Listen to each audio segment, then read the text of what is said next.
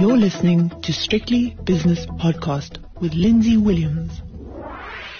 It's Monday afternoon, so it's time for Shapiroworld with David Shapiro from Sasfin Securities. He's the deputy chairman of that institution. And David, one of the things that has struck me over the weekend, apart from things that we'll talk about later which have no bearing on business, is the story of your mate, Warren Buffett, who's taken a stake in Barrick Gold. Now, I mean, it's a tiny, tiny percentage of his portfolio, and the gold stocks and the gold price and the gold, physical gold as an asset class is a tiny, tiny part of the big world of bonds and equities. But he did this with Apple I mean, he was a Johnny-come-lately when it came to Apple. Do you think he's right this time, just as he was with Apple? I don't know. It's a very confusing purchase because I've followed Buffett for decades. Yes. I went to Omaha, I think, 2007, 2008. I went there 7 or 8 years in a row. And, but even before that, I'd followed him very, very closely. But in all the years that I've been there, he and Charlie Munger, his lifelong business partner, had always had an attitude towards gold. They didn't want to buy miners because it entailed huge amount of capex, and they liked businesses that were light on capex, like Cease Candies. You'd buy a machine and you'd use the same machine to make candy. There was nothing complicated about it.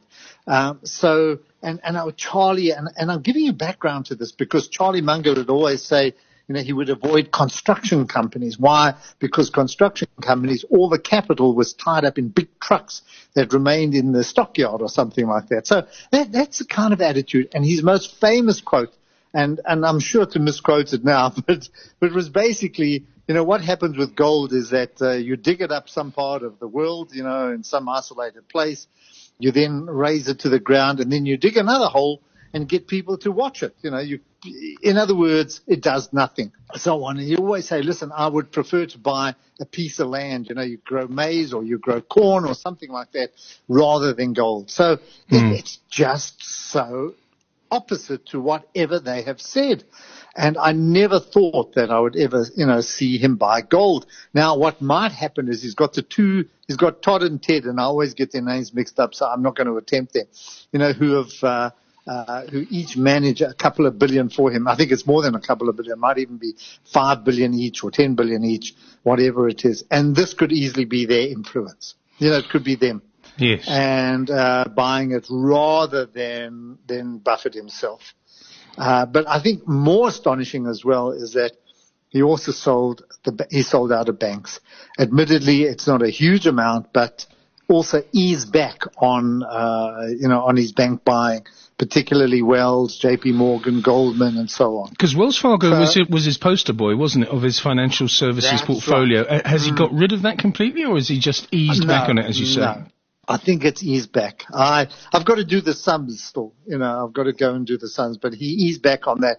I know the Goldmans he'd always bought in the 2008, 2009 financial crisis, made a lot of money on that. He saved them from that. He actually saved the business by buying not preference shares, but preferred shares, that he converted into an even bigger stake. So to be fair, I think there again, he's always been a man that's is stood behind the banks, loved JP Morgan, loved Jamie Dimon and that, and easing back on these as well. So that's, it's peculiar. It's just outside of the way that he's thought and pushed his portfolios. It's a tiny stake and it's not meaningful in the whole Berkshire Hathaway portfolio. But on the other hand, it's symbolic of a change in stance, and it's almost as though Charlie Munger and the man himself, Warren Buffett, are getting to the point where they're now handing over the reins, and not to say that they're, as octogenarians, which they are, that they're losing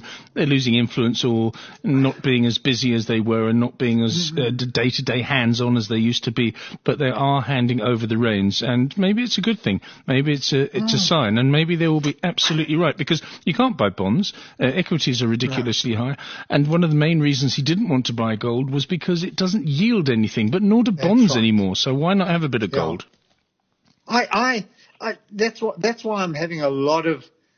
It concerns me to an extent, and what it highlights is that the kind of rules that governed Buffett and Charlie Munger for so long. Their strategy has suddenly just gone out the window. They don't know what to do. That's the way I'm reading it. I'm saying for the first time they seem confused. And, they bought Bank of America. I think that might be after the end of June. I don't know. You've also got to reconcile when all these shares were done. They bought Bank of America. In the meantime, they're selling other banks. I haven't been a favorite of banks. I'm not saying I'm ahead of the curve there, but I've always been worried about the U.S. banks because of low interest rates, because there's no borrowing, and because the Fed is providing the role of banks. It's buying up bonds and it's creating credit and so on.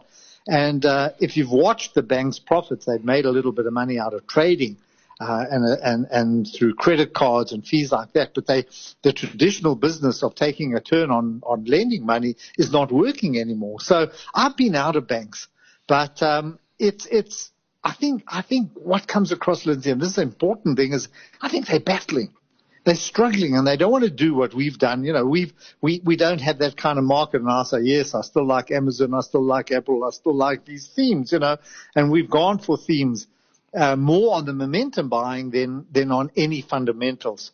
And I don't think it's within their makeup to do that. They've got to justify it in fundamental terms or intrinsic terms before they do it. So for kind of wild maverick portfolio managers like myself, when I say wild, who rely on instinct and kind of, trying to read the tea leaves, it's easy, but I think for them it's a lot more difficult. Yeah, I hope that came through. If you understand what I'm saying, I'm not bound by rules. What I do get from what you've just said in the last couple of minutes is that you told me a couple of weeks ago, you told everybody a couple of weeks ago that you'd got out of Berkshire Hathaway, and it's almost as though you're saying, I used to like Berkshire because of Buffett and Munger and the way that they went about things, but they're doing things in a different way at the moment, so I'm out of it. It's almost like a football team like Barcelona, which we will talk about later on, which have suddenly, I mean, it's still a brilliant brand and everything, and will still continue to do well in the future, but they've just lost their way a little bit. It's almost as though you're telling me that the two octogenarians at the top of Berkshire have not lost their way, but maybe on the road to losing that way. Because of this very strange, odd situation that we're in. Remember, in 2008-09, the financial crisis, that was a financial crisis. It wasn't a health crisis. And what happened is there was a need for money. The banks never, I mean, the propping up of the economy is different because of we closed the whole global economy. In that stage, we didn't close the global economy. And there he was great. Why? Because he had all this money which he could lend out on his terms, which he did in a big way to Goldman Sachs, made huge money on that. He was the man. They were knocking on his door all the time and he was getting phone calls all the time. Not this time. Not this time. He can't do that. So I think this has caught them totally unawares and just off guard. And I saw that in May, at their general meeting as well. Just wasn't the same, didn't have the same control over the situation as he has had for a huge number of years, 40, 50 years. Yeah, you're quite right. Yes, it's not quite the brand that it used to be because it was a one and stroke two-man brand, and now it's not anymore. David Sassel came out with their results this morning, and it was keenly anticipated. We'll speak to Nick Kunze tomorrow on the 5 o'clock shadow about it because he was eagerly anticipating this, and the market didn't really like it. And I don't understand why everyone was so optimistic. I mean, it's gone from 500 to 25 to wherever it is at the moment, 130, 140. But when you're in a perilous and precarious situation financially like this, where you have to issue X billion rands worth of shares next year, I think they're talking about. I don't know. I wouldn't touch it. But what did you think of the numbers? Exactly that. I think the scary part, and look, when you go through these accounts, there are lots of numbers. And even the debt, they did explain in full detail, the debt and the repayment of debt. But the scary number is that of 100, and I'm going to round up numbers, of 190 billion debt that they have, 175 is in dollars. Yeah. So that's the scary stuff. They've got to, they've got to cover that with sales in, or ease that back dramatically with sales in Louisiana. They've got to bring that down. And they've given some kind of guidance. What comes across as well is that they've got time on their side to sell assets, to cut costs, and to do other things in order, before the rights issue. Why? Just simply because of when this debt retires or when it comes up for payment. So they've got a few months of margin, of safety in which they can think about their plan. But Lindsay, what it comes down to, and I think this is dangerous for every company, where you've got this kind of debt, you've got this debt, what do? You have to sell your assets. You have to sell the productive assets. It also doesn't give you the leeway or the margin to reinvest and find new avenues of revenue and of growth. And that's the problem. So this is a company under stress.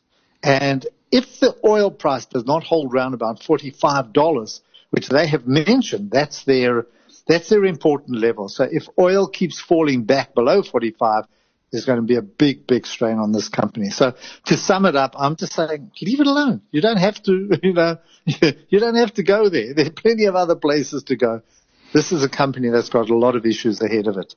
Yeah, an awful lot of issues, and it's going to take years. It's almost like a coronavirus story. You think that it's over just so you've got a vaccine, and if you get your rights issue out and people subscribe to it, your existing shareholders, it doesn't matter. The fact is that there's a lot of repairing to be done. You don't go from 500 to 25 and then suddenly back to 150 and then shoot back up to 500. Not like the S&P and the Nasdaq and the Dow Jones, which have done exactly that. And just looking at my screen, actually, David, let's talk about this now. The S&P 500 futures, 33.75. The all-time high for the front month futures contract way back in history was 33.97. And when I say that, 5-6 months ago, something like that, it's now 33.75. It's 22 points away from all-time record highs. How is this the case? This is astonishing. I just watch in the same kind of mood as you do. We're in extraordinary times. I was asked a question as well. This is a bubble. This is a bubble. Yes, it's a bubble. I said, well, what's not a bubble? The bond market is not a bubble. I mean, the bond market where rates are, in the US, 0.7, is that not a bubble? That's the same. So you've got, which bubble do you want? That's what it comes down to. We're in the middle here, and we're saying, okay, so where are we going to put our money? I'd rather put it in companies that are growing, that we're using more so than trying to buy bonds at the moment, where anybody who's buying a bond, I'm not talking on the US market at 0.6% or 0.7, you're only buying it because you're going to make capital profit. You're not buying it because you want yield. So you're hoping that it goes from 0.6 to 0.5 or something like that, and you can take a big chunk of profit. But that's my point, is that there's not a lot of places we can go to in this very weird and strange market. What the consequences are going to be down the line, meaning when we get out of the virus, it's anybody's guess. It's going to be a long road out of it as well. But for the meantime, I'm watching, as I say to you all the time, I watch these markets, like a hawk. Yes. Every minute of the day. I don't wake up on Friday and say, oh, well, listen, I'll wake up on Monday morning, catch up. Boy, I go through the weekend and try to look for signs and look for, how this is all going to unfold. You've got to be on touch. You've got to be on top of what's happening out there. You can't be frivolous or just, what's the word? Uncaring, indifferent. Nah, not here. No, you can't. I'll talk to you about the way that the world is reacting to what's happened over the last 6 months, because nobody knows how to react. That's the whole point. Mm-hmm. I mean, this you were alive in 1917, 1918, and you could glean some kind of guidance from the policy that was introduced in those years. I don't know. But anyway, we'll talk about that later on. Another stock exchange and news service announcement. I was talking to Nick Kunze this morning, and I look at Momentum Metropolitan. I don't know. They bolted two companies together, one servicing one sector of the population, one servicing the other sector of the population, low and medium income earners and higher income earners. And I've never been excited about this company. If anyone ever does get excited about an insurance company. What do you think? I think that I agree. I think that Metropolitan in itself was actually a pretty good company in the sense that it looked after the lower income earners, who looked for certain policies, funeral policies, education policies at the bottom. And Momentum was somewhere in the middle. I don't know where it found itself. It was an old throwback from the heady days of maybe the 80s and the 90s. At the moment, it went through quite a few issues. Hillimer came back and has tried to pick it up again. He's got a whole restructuring program. I can't remember what it is. But what you read in this, Lindsay, there was in the statement, there are three things that are very important. Is that they're an insurance company. Yeah. Okay, so also under COVID, under lockdown, you can't send your salesman out. Okay, that's at the low end of the market, or even for Momentum. In other words, these are sold. These are not businesses that are these policies are not bought. They're sold. In other words, you get a knock on the door and your friend, the insurance salesman comes in, he happens to be the son of your auntie or whatever it is, cousin, whatever it is, and he comes and he sells you a policy. You can't do that. So that's the one thing, and that applies to all the financial services businesses. In these kind of lockdowns, they can't sell their policies because it's almost tying you to a chair and forcing you to take it. You don't want it. And the other thing is, of course, the claims. So you've seen a big increase in mortality, disability claims, job termination, all kinds of issues that we've seen around, and even some of them going to court as we've seen with Santam. So I think that it's hurt them badly. They've had to make provisions. In fact, they even hinted that they need to bolster up their reserves. I don't know whether that points to a rights issue or what it points to, but I think a lot of these businesses watch carefully. They have been helped by the market because, they all own everything. They own, they're in their own assets. They've all got share portfolios which they manage, and that for their life books, and then that does help them a bit. But overall, it's the claim side of it and the selling side. I think that's dragging them down. Yeah, very good point indeed. But it's not one that you would look at. I mean, even though it's a proxy for the market, you'd do better buying the Satrix Top 40 ETF or something rather than buying this company, even though it might pay dividends in the future. Exactly. It doesn't excite me. I'm not. I think there's a lot of interest in financials at the moment. There's a lot of interest in the banks, believing that they're cheap. And yes, they might be in 3, 4, 5 years' time. We might look back and say, oh, they were dead cheap. But you don't have to rush into it.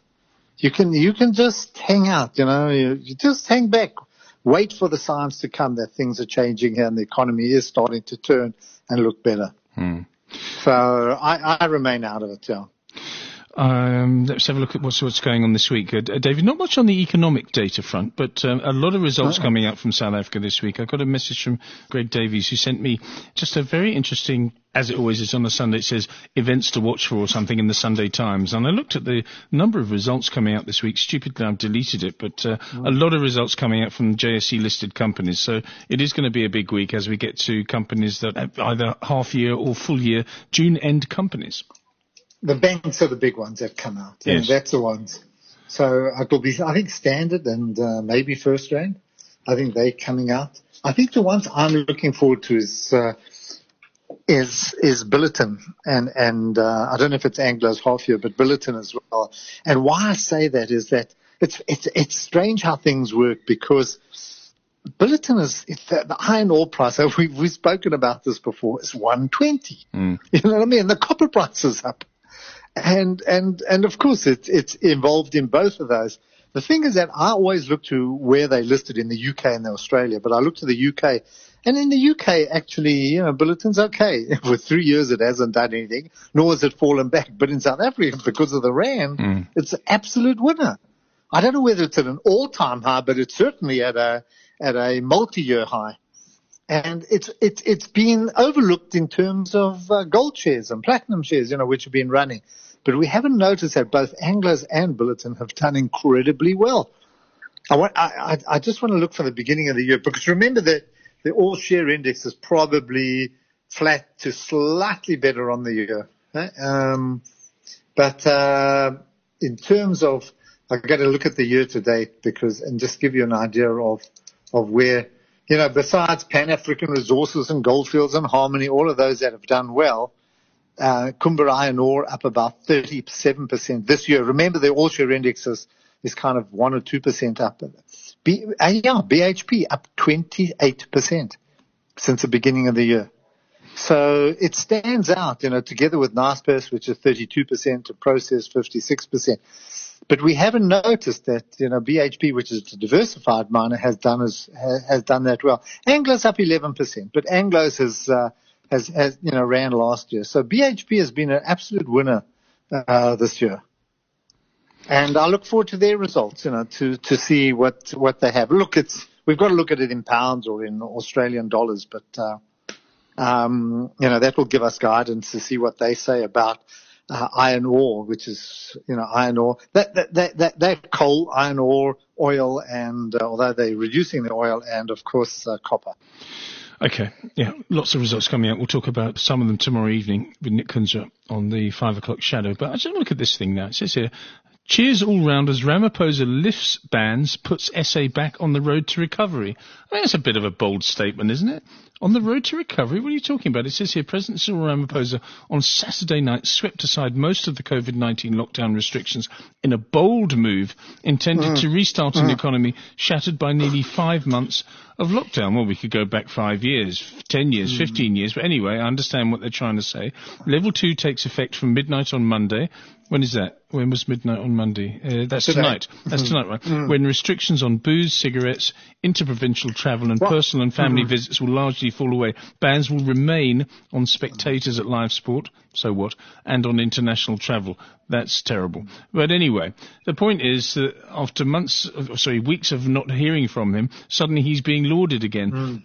I understand, David, that politicians are dealing with something they've never dealt with before and they don't know how to do it. But I do believe that certain countries have done it well, certain countries have been iffy, and certain countries have done it terribly. And after a good start, I think South Africa did it really, really badly.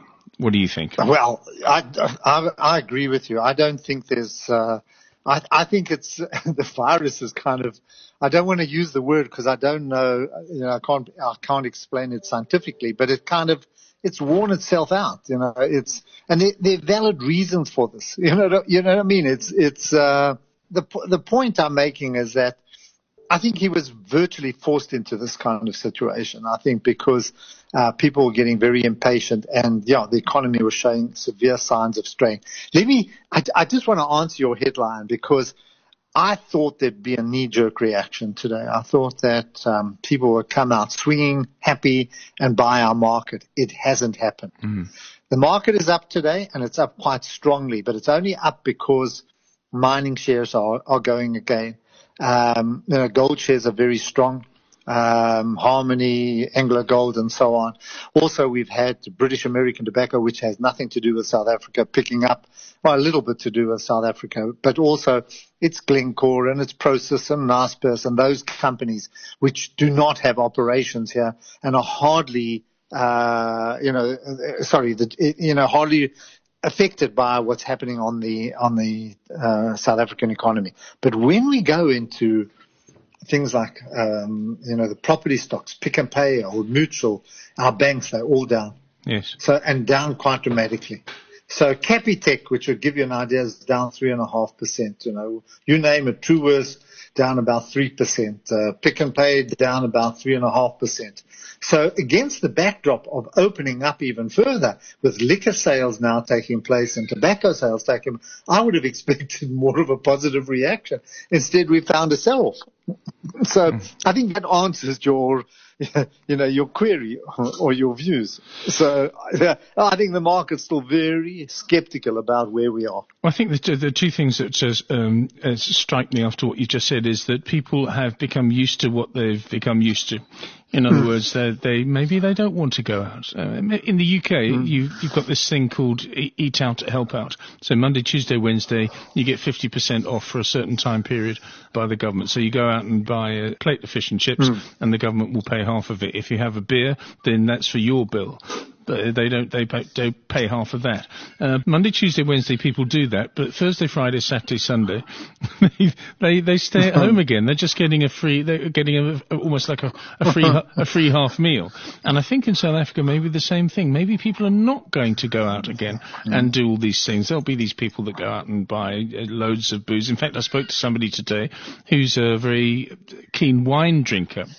And this person said, I'm going out there and I'm going to stock up because I know that there is the potential for this whole thing to turn around again, and I won't be able to buy alcohol in a couple of weeks' time because it'll all change once more because there's a spike in cases. So, again, we don't know what we're dealing with, David, and nor do the politicians.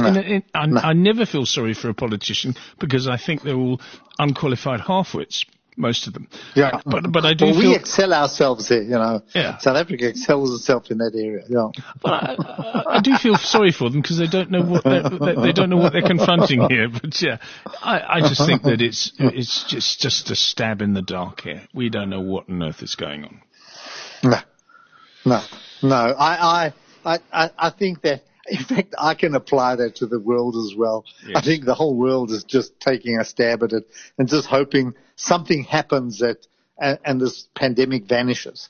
I think globally it's been handled atrociously, and it's my pet gripe that there was no one came together. No world diplomats or no world statesmen came together and said, listen, how do we fight this from a global perspective? No one. Hey, you know what's very interesting? And it's, you must, do you read The Economist? You must read this weekend. I've run out of my free articles actually, but so I should get subscribe. It tomorrow. I'll subscribe. You'll get it tomorrow, the next day. Yeah. But they hugely anti-Trump. I mean, hugely anti-America at the moment. Yes. Just simply because of the way that America is conducting itself. But they highlight China, particularly because of what's happening in the world at the moment. The confrontation between America and China. And they're saying, just be careful. This is Xi-nomics or something like that. In other words, that he's pretty jacked up about what he's doing. Not that they agree with it, but they're saying, don't ignore it. What they do mention is that you've got to learn how to handle where China is taking itself. All the conceptions or concepts precepts that, the whole economy is propped up by debt and, subsidies and so on, and theft of intellectual, he says, of intellectuals, it's all wrong, He says they're coming through a lot better than anyone expected. They're going to grow at 1%. America's going to, contract at 8%. And they've got this kind of, this mixture between state capitalism and private capitalism or, private enterprise and somewhere in between. So, I can't go into that. I'll be quoting the whole night. But I mean, what comes out is that they're adamant that they're going to, become dependent in technology. In other words, they want to develop their own technologies, and they'll get there simply because of, just because of the universities, because of the people, because of policies, etc. They want to kind of isolate themselves from the US or from US technology. So just watch it. My point of view is I've been watching China. I'm saying, Alibaba, Tencent, these businesses, I like it. I like them. I think China is going to be a wonderful place to make money. Not that I agree with Xi or the human rights issues there, but I'm saying if you're looking to make money, just don't turn away from China, regardless of the noise that you're hearing in the media. This is something for a debate that we'll have on a round table, which I'm going to organise in the future. But I said to a well-known and very, very large South African fund management company, I said, okay, you like China and you're very, very keen on environmental and social and governance issues, and you're a proud sort of pallbearer for that type of investment approach. Yeah. In other words, I'm not going to invest in a company that promotes tobacco use or alcohol. And I said, well, what about China? What happens with China then? Because the companies that you're investing in are administered by a country that is bordering on being dictatorial. So where do you draw the line? And just very briefly, what would you say about that? Very interesting. That challenges us, I've got to admit. Why? Because I think in every business, the Communist Party is represented. You don't do anything that's not going to be passed by the Communist Party, or by the People's Party, whatever they call themselves. So that's a very interesting thing. You say, hold on a sec, you don't like companies where there's no governance, but this is human rights. Where do we put ourselves? Yes. I don't know. You've just challenged me. I don't know. Exactly. I've got to think of that one. You have to. I've got to think my way out of it. Yeah. Yeah, I mean, if you look at Jimmy Lai, for example, in Hong Kong, who's a media magnate, he gets locked up because he said something against Beijing. That's completely wrong. And I have to say that any company that has any ties to the Chinese Communist Party, if I were an investor and if I were highly principled, I would say, I'm sorry, I can't do that. But of course, you cannot ignore the returns that might be gleaned from these companies. See, the other part is all the American companies that we love get 15, 20, 25% from China. Yes. So you've got that as well. You go to LVMH, you go to all the tech companies, you go to all the motor companies, you go wherever. They all deal with China. I think the way through is you've got to learn to deal with them. You've got to learn and kind of work your way through it, be smarter than them, be aware of them. But I don't think what Trump's doing now is the answer. Let's not talk about Trump. I don't think that's... please, okay, let's not talk about... No, please, honestly. I mean, this is a man who hasn't spoken to his brother, from reports that I read, hasn't spoken to his brother before, but suddenly his brother is his best friend who's just died, which is sad for the family. It doesn't matter whether you like or are indifferent towards your sibling. The fact that there's a death in the family is a sad thing. It always is. But on the other hand, the next day he's playing golf, and when it first announced, I said to myself, please, Mr. Trump, don't use this as an electoral issue. Please don't play yourself as the family man and play the victim. And I hope he hasn't done that, and I hope he doesn't do that. And he hasn't, of course, because he went to play golf within a few hours of his brother's death. Have we ever heard of Robert Trump before? Have we ever heard of... Yes, I didn't Mary, wasn't that the daughter that wrote the book now? Was it the niece? Yeah. Oh, sorry. Yes. Okay. But do you know what I mean? She said they never... Listen, he doesn't tick any boxes of the conservative right there in America. I mean, whatever they stand for, he doesn't tick boxes, but they love him. They just love him. I don't know. I can't make sense of that. I really can't I don't know where he fits in. Because that's not conservatism. If you read about conservatives, I mean, many of them are decent people. I'm talking conservatives. They just got different values. A lot of them believe in free enterprise and, all the kind of business, business strategies or business policies that we like and that. But, as opposed to perhaps socialism and that. But he doesn't tick the boxes. It's a very difficult to confine what a conservative is. But I don't know where he comes in. I don't know where he comes from. Never mind, comes in. David, we have to end this now, and I'm still wearing my black armband after a weekend of sport. Okay, firstly, the second cricket test between England and Pakistan has been rained out, so it's a draw. Still going on now, but it'll be a draw. Then Manchester United last night, sort of embellishing what I think is the demise of English football, because we're just not as good as the smaller, nimbler teams from places like Leipzig and places like Lyon. I happened to be in a bar in France over the weekend with a bunch of Lyon supporters watching Lyon versus Manchester City. And although Manchester City were very good, and I think they were slightly unlucky because of one telling moment when Raheem Sterling blasted over from 2 yards out, and that would have been 2-2, and I think they would have gone on to win it. The point is that smaller, nimbler teams are doing better. Bayern Munich are a giant, and they've done incredibly well. But you look at Real Madrid and Barcelona and Manchester United and Manchester City, huge clubs, they're simply not good enough. And if you get a good manager in charge of let's face it, a very talented team. They do better than these big teams with these popinjays, these strutting peacocks who get paid £500,000 a week. And I think that the young managers are the way forward, to me. Yeah, dead right. I think you said it. They're strutting peacocks. Yes, they are. And that was sad. But I think the saddest moment was Barcelona, because it was the end of Messi. The end of the Messianic order. What do you call it? Yes, well, he's almost the Messiah. And if you look at Gerard Piqué and you look at him and you look at Suarez, they're all in their 30s now. They need to bring the new chaps through, and Sufiti, he's very, very good. They've got a lot of young players there, but they can't make that transition between the old and the new. And they need someone there like Maurizio Pochettino, to come in there. Yeah, they need a young manager. I think Spanish football, maybe some of the lower clubs, I don't know. You watch it closer than I do, but even Real Madrid didn't, also haven't reached the kind of levels that we expect from them. They're just not the same team. The two Spanish giants. And the Germans, you've got to look at Bayern. I mean, they play spectacular soccer.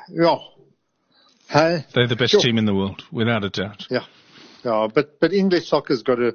I think you're dead right. It's got to relook at itself. I don't know what it is. I don't know where the problems lie.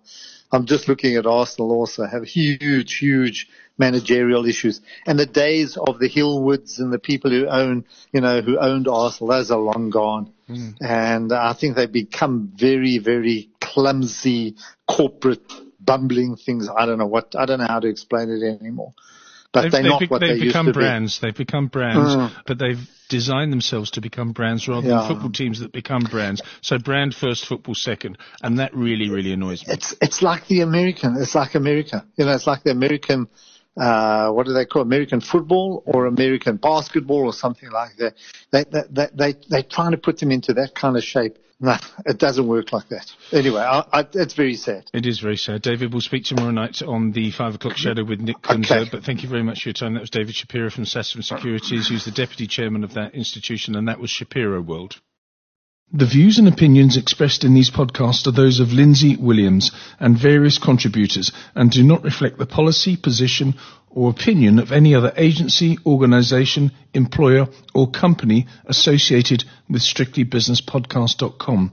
Assumptions made on the analyses are not reflective of the position of any other entity other than the speaker or the author. And since we are critically thinking human beings, these views are always subject to change, revision and rethinking at any time. Please do not hold us to them in perpetuity.